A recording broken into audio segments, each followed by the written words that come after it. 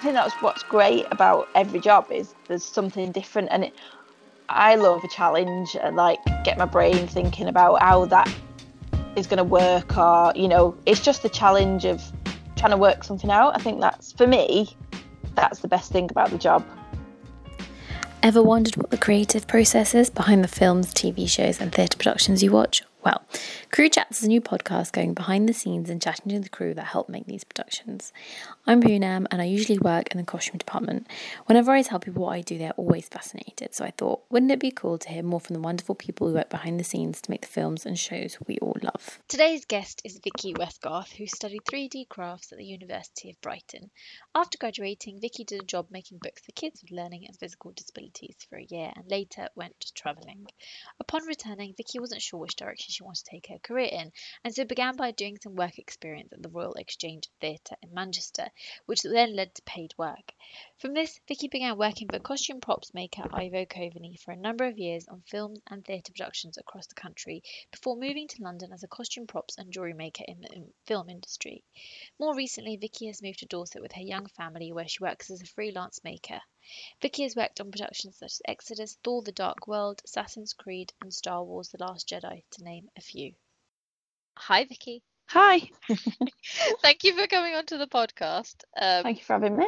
Yeah, for sure. So my first question is going to be, you're a costume props and jewellery maker. Now, what does that involve from your perspective? I used to work with you guys, obviously, in a team, and the designer of a film would come to us with a design or an idea, and then we'd have to try and turn it into a 3D object. You use a variety of materials, don't you? It's not strictly like props encompasses so much, doesn't it? Aside from just metal, which I guess the jewelry element of it. What kind of materials are you using? Because you've got a background in fabrication, in metal, in plastic, in probably more random materials that I can't name as well. Yeah. I mean, you do tend to use a lot of different materials, but it depends on what the object needs to do or look like. So I mean, we've used a lot of metal, on our jobs, haven't we? But yeah, I mean, it can be plastic. We do mold making, fabric. But it's just whatever works really for the piece that the designer wants. Yeah, that's definitely true. It's definitely it's a very varied department. So how did you get into the world of costume? So I did 3D crafts at Brighton Uni, and the course was kind of really broad and open, and it was more based or aimed at people that wanted to be artists and like make their own work and sell their own work. And I kind of came out of that and didn't really know what I wanted to do, but I knew that I liked making things. I mastered in metal and plastics, so I did silversmithing and mold making. But yeah, I finished the course and I was like, oh, what do I do?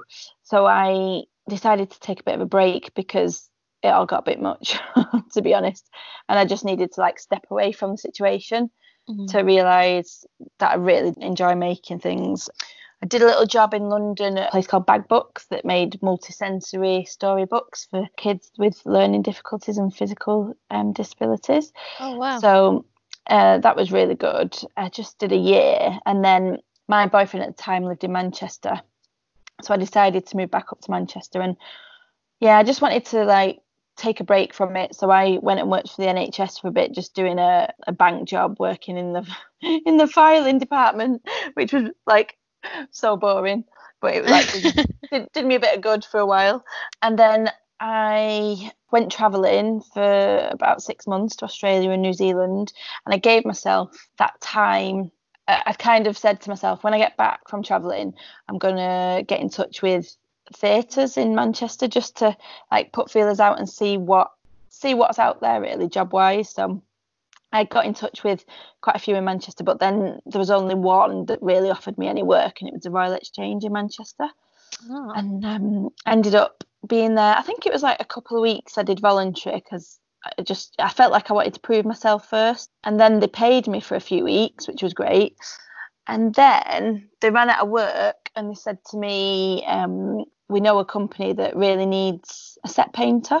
Can you paint? And I was like, no, but I can learn. So I went there and I did that for 18 months. So I learned how to upscale drawings and do paint sets and backdrops and stuff. So that was amazing. Wow. I mean, it was like hardcore cold floors in a cold warehouse. And yeah, it was like long shifts, just like 24-hour shifts and stuff. Wow. And, so yeah, I did that. And then I met quite like different people there, and there was one person called Alan Henry that he was an amazing sculptor, and he said to me, I know someone in the film industry who also does theatre, if you want his number. So I got Ivo Coveney's number, and he employed me just for a weekend, I think it was, on Hellboy 2. Went there, and I was just amazed at what he made at the time. And he just said to me, I haven't got enough work for an extra person, but I'll get you in, when I can. So I went and did some work, a mascot making company in Manchester for a while. And then, so learned that. And then I went back to Ivo's then. He got loads of work in, and I think I worked for him for about 4 years. Wow. And we did film and theatre. We used to move like up and down the country. So we used to move to London for jobs, and then when the job had finished, we'd move back up to Manchester and do maybe a theatre job. But yeah, it was weird because it was like, stepping stones to getting into film. You picked up so many skills along the way. And then when did you sort of become a freelancer in your own right, and then go into sort of working in your own, like finding your own work down in London, I guess?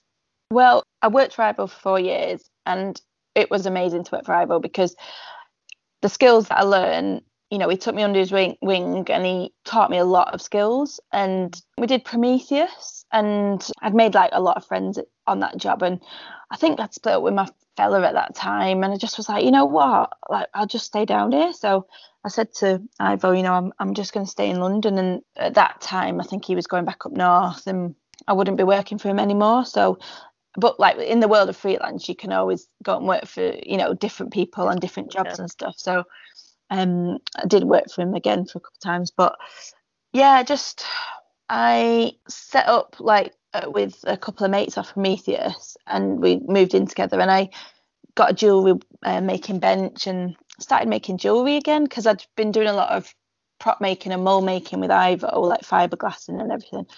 And I thought, actually, I'm going to try and do like silversmithing again. So I started in my bedroom, and I did some etching of pictures of my family. And then people saw it and were just, it's beautiful. So I started my own little business doing that. So it was etching people's pictures onto silver and making it into jewellery and key rings. And I kind of did that alongside work, which worked for a while. But then the more the film work picked up, it was a bit tricky to do.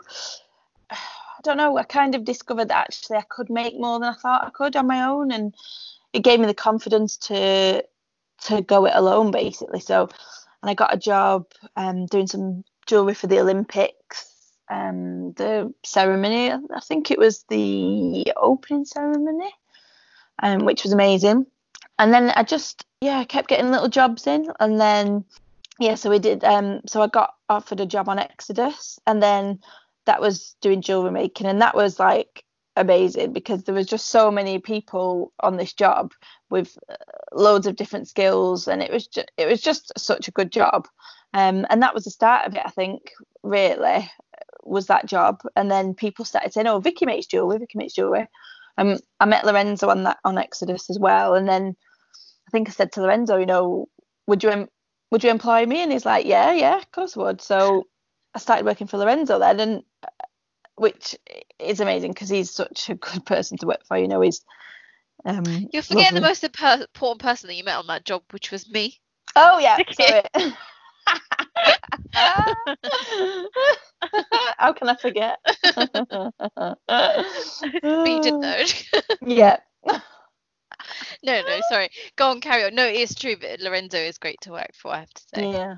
Yeah. So that's kind of, I worked for Lorenzo then for, I want to say another 4 years, but it might be longer. I can't remember. 6 years. Oh wow. So but obviously I left working for Lorenzo, and I left London last year because I had a toddler and twins on the way. So we decided that, you know, we'd move to Dorset, which has been amazing, and set up a little workshop, hopefully that I can still work. Like, the boys are 5 months now, and I'm hoping in a few months I'll be able to start working again and get freelance jobs in. So we'll see. Actually, you've touched upon that, Sol. How was it working with a kid, being part of the 9 to 5, as it were? It's tricky, I'm not going to lie. And you do feel guilty. I felt very guilty because sometimes you do have to leave work early, but people, if you've got somebody that understands, that's amazing in the film industry, you know. And there's quite a few people now who understand it and who let you do that, which is really good, I think, you know, because there's a lot of talented people who've got kids. Yeah. And, I think we so one of the previous episodes, I think it was Sammy Sheldon's episode, and she said it's kind of, you're not losing people, but you're losing their skills if they're not able to kind of work whilst, if they've chosen to have children and work, then there should be an element of flexibility. So I think, you're right, there are more and more people willing to sort of be flexible, which is good. Yeah, it's tricky, but it's doable. You just got to find a way of, you know, making it work. And then you've moved, like you said, you moved to Dorset, and you're planning, well, you have actually sort of done I guess outsource work from your home in Dorset. I guess that's your long-term plan as well. How's that been, like, not being in the studio? It's really strange because, like, we worked together for a long time, and, you know, you have other people to bounce ideas off or say, oh, what do you think about this? And so that I really missed that. I mean, I was working when I moved here last year because I thought I was leaving film, that was it. But I kept getting phone calls for jobs, and I was like, actually, I could carry this on, you know, I can make money. Yeah. So, and I worked in my father-in-law's shed, and honestly, I'm not joking, it was so tiny, and I was doing, you know, doing the Centricast, like, mold making and everything, and in this little shed. It was crazy, but it's great that you can work remotely, you know, and that people still need you to do that. So it's really good that I can do that, but obviously I do miss working in a team. Definitely loved. You do what we do actually. When we've worked together, we've worked a lot with metal, and your previous experience has been amongst other things with metal. What do you love about the material? Like, a really strange question. You can do so much with it. I don't know, it's such a hard material, but I mean, I love soldering. That's like my favorite job, is just, I could solder till the cows come home. But it's just so satisfying, like, you know, you put pieces of metal together and then just watch the solder flow. I don't know, it's just, I love that.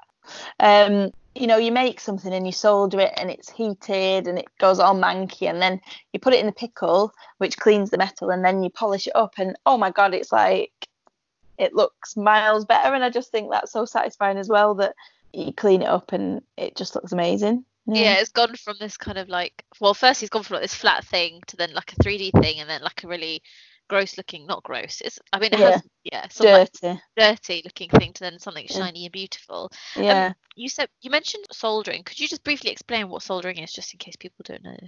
Yeah, so you've got several pieces of metal, and you put some flux on it, which cleans the metal. And then you have solder, and you have different types of solder, like you have lead-free solder and silver solder. And then you kind of put little pieces of the solder along the join, or wherever the two pieces of metal meet, and then you heat it up, and then the solder will then, hopefully, not always, like, flow where you need it to, so it joins the two pieces of metal. And then you quench it in water, cool it, and it's really solid. Solid thing. Cool. Thank you. I just wanted, just in case people are wondering what soldering is. Yeah. That's what it is. And so you've had a variety of jobs. You've worked in the theatre, you've worked in films, you've worked in ads, you've worked making like shop fronts, you've made creature heads, you've done all sorts of different things. How does it all compare, and what's your favourite? I know you've touched upon the metal, but like, what's your favourite type of job? It's tricky, really, because in every job I think there's something that you enjoy. Like, even the shop fronts and everything, I quite enjoyed that, because it was woodwork. Like I turned up to, I think it was Forever 21, and they just said, "Oh, are you any good with wood?" And I was like, "Well, I'll give it a go."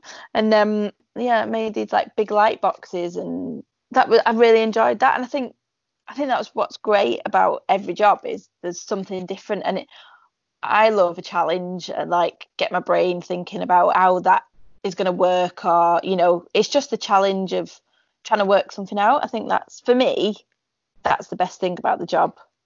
Yeah, the variety. I think everyone said that, the variety, and then the problem-solving aspect of it, because it keeps your brain. I guess it keeps your brain whirring over in a creative way, which you don't always get, do you? So no, that's true. On that note, if someone gives you a brief, like a designer gives you a brief, or your boss gives you a brief, how do you start? Well, so you kind of get different materials together, and depends what they've given you, because some designers will give you images that are exactly what they want, or they'll do drawings of exactly what they want, so that's really quite easy. If they don't and they just describe it, or they'll give you a mood board or whatever, and you have to kind of zone it down into something that they like. So you do end up making quite a few pieces before you find something that they really want. And they might say, "Oh, I like that, but I like that," and you have to merge the two ideas. It's kind of experimenting at first, and then when they see it, I think it really helps the designers to see it in a physical form, and then they'll actually realize, actually, I don't like that, or I like that. So yeah, that's mainly what we do at first, and then they'll decide that that's what they want, and then you'll make the real thing. There's often a lot of like you say, there's a lot of prototyping, isn't there? Almost. Yeah. And then they're picking bits that they may or may not like from each thing. So what advice would you give to someone that's coming into this world? Well, I'd say a couple of things really, and I've only learnt this through my own experience of doing it. I think the first thing I'd say is it's not just about what you know, it's about who you are. And if you're a nice person and you get on with people, you might be scared and think, I don't know anything, or I don't know how to do anything. And if you're a creative person, you can learn on the job. And if people are willing to give you that opportunity, then don't be scared, because you can learn on the job. And I think it's about you as a person. And if you get on with people and you're a nice part of a team, that stands out a lot. You can learn skills. It's not always about what you know to start with. Later down the line, you'll obviously learn more skills. But I think that's what I'd say. And then 2, I'd say get in touch with people and put the feelers out there, but don't mind the people. Maybe, send an email, and then you could always send a follow-up email or a phone call, but then I'd leave it at that. That's good advice, actually, especially I resonate the first thing you said is true. I think a lot of the stuff, I think other people have said this too, and maybe people aren't, I don't know, maybe people don't say it as much, but you do learn a lot actually when you're working. I feel like compared to what I would have learned at university or school or whatever, doesn't compare at all to when you're actually physically in the place, like problem solving or seeing people around you who are more experienced and how they approach things, and that kind of informs then how you learn as well. So I definitely agree with you there, and not like to have that confidence and to know that actually you can do something. So I think that's good advice. Yeah. What inspires you? So I would say it's always inspired me, but my family's always inspired me. And because when I was at uni, the jewellery that I made had images of my loved ones on it, and they'd kind of open out into, you could see the image as you open them out, and that's where my etched jewellery came from, was having a piece of jewellery that's got a picture of your loved one on that you can just look at all the time. And now I've had kids, I feel that more as well. Like, it's definitely the love of my family that inspires me. I know it sounds cheesy, but no, it doesn't sound cheesy. I think that's really nice. And just about you, actually, just as you mentioned previously as well, you do actually currently still have your own business called Etch, and it is, like, as you mentioned, the Etch jewelry and images. How was it setting that up and then also having that alongside your work in film? It was really tricky, to be honest, because film work, I don't want to use the word intense, but you do a long day, you come home, you don't really want to have to do any more work, So I'll be honest with you, I've not carried Etch on like for a long time, and it's really nice, but I think at this time in my life I've just put it on hold, and I might pick it up later down the line, but I'm kind of just in a little pit stop at the minute. But yeah, it was definitely tricky doing that alongside film, and also I didn't make much money from it, so it, you know, when you get offered film work and it's a lot better money, there's no competition to that, which is a shame, because, you know, making your own pieces and your own work is lovely, but it's just people don't understand why something could cost X amount of money, because they don't understand how many hours you put in to make handmade pieces. And I think that's a tricky thing, is you can't charge too much, but you have to charge enough to cover your time. So it's really tricky. Yeah, it's true. I think often with things like that handmade, people kind of are like, wow, that's so expensive, but like you say, there's so much time and effort that goes into making even the most simplest things, so it's often you don't really account for that when you're online shopping for these things. So my final question then to you is, what do you most enjoy about what you do? For me, working in a team of people that you get on with. I mean, you know, there's a lot of nice people in the film world, and you get to work with a lot of different people as well. So yeah, I'd say the people. Jobs are so different as well. I think that's what I love about it. It's different. Every job keeps you interested. Yeah, I definitely agree. It's definitely the people that you meet is definitely one of the perks of the job, 100%. And there's always, even if as a team we're the same team, so often when we go onto other jobs, everyone else on the team is different, so you always meeting new people in that way as well. So that brings me on to my final question, which is, what are your 3 favorite to watch recommendations? So my first one is like my first memory of film, and I always remember Bedknobs and Broomsticks. I've not watched it in a long time, but I just remember I was mesmerised by the effects of it. Like, it's like, I don't know if you've seen it. No. It's live action and then animation, and that's what is stuck in my memory. Is, you know, I was just amazed by how they did that. So that's my first one, and then the second one is kind of joint. Honey, I Shrunk the Kids and The Borrowers. Because I think they were the first films that made me start thinking about like the scenery and props, and, you know, the way things are made, and the fact that the people are shrunk down, and I love that, like the big worlds. I don't know, there's something about you know, miniature people that I love, like with the huge sets and everything. So they're kind of joint second, and then third for me is Game of Thrones, because I got so sucked into it, and I actually watched it twice because my husband didn't watch it. Yeah, I did. It's a lot of watching, but and I missed so much the first time. Like, watching it the second time, I kind of got things that I missed before, but obviously the end was shit. No, you have to cut that out. You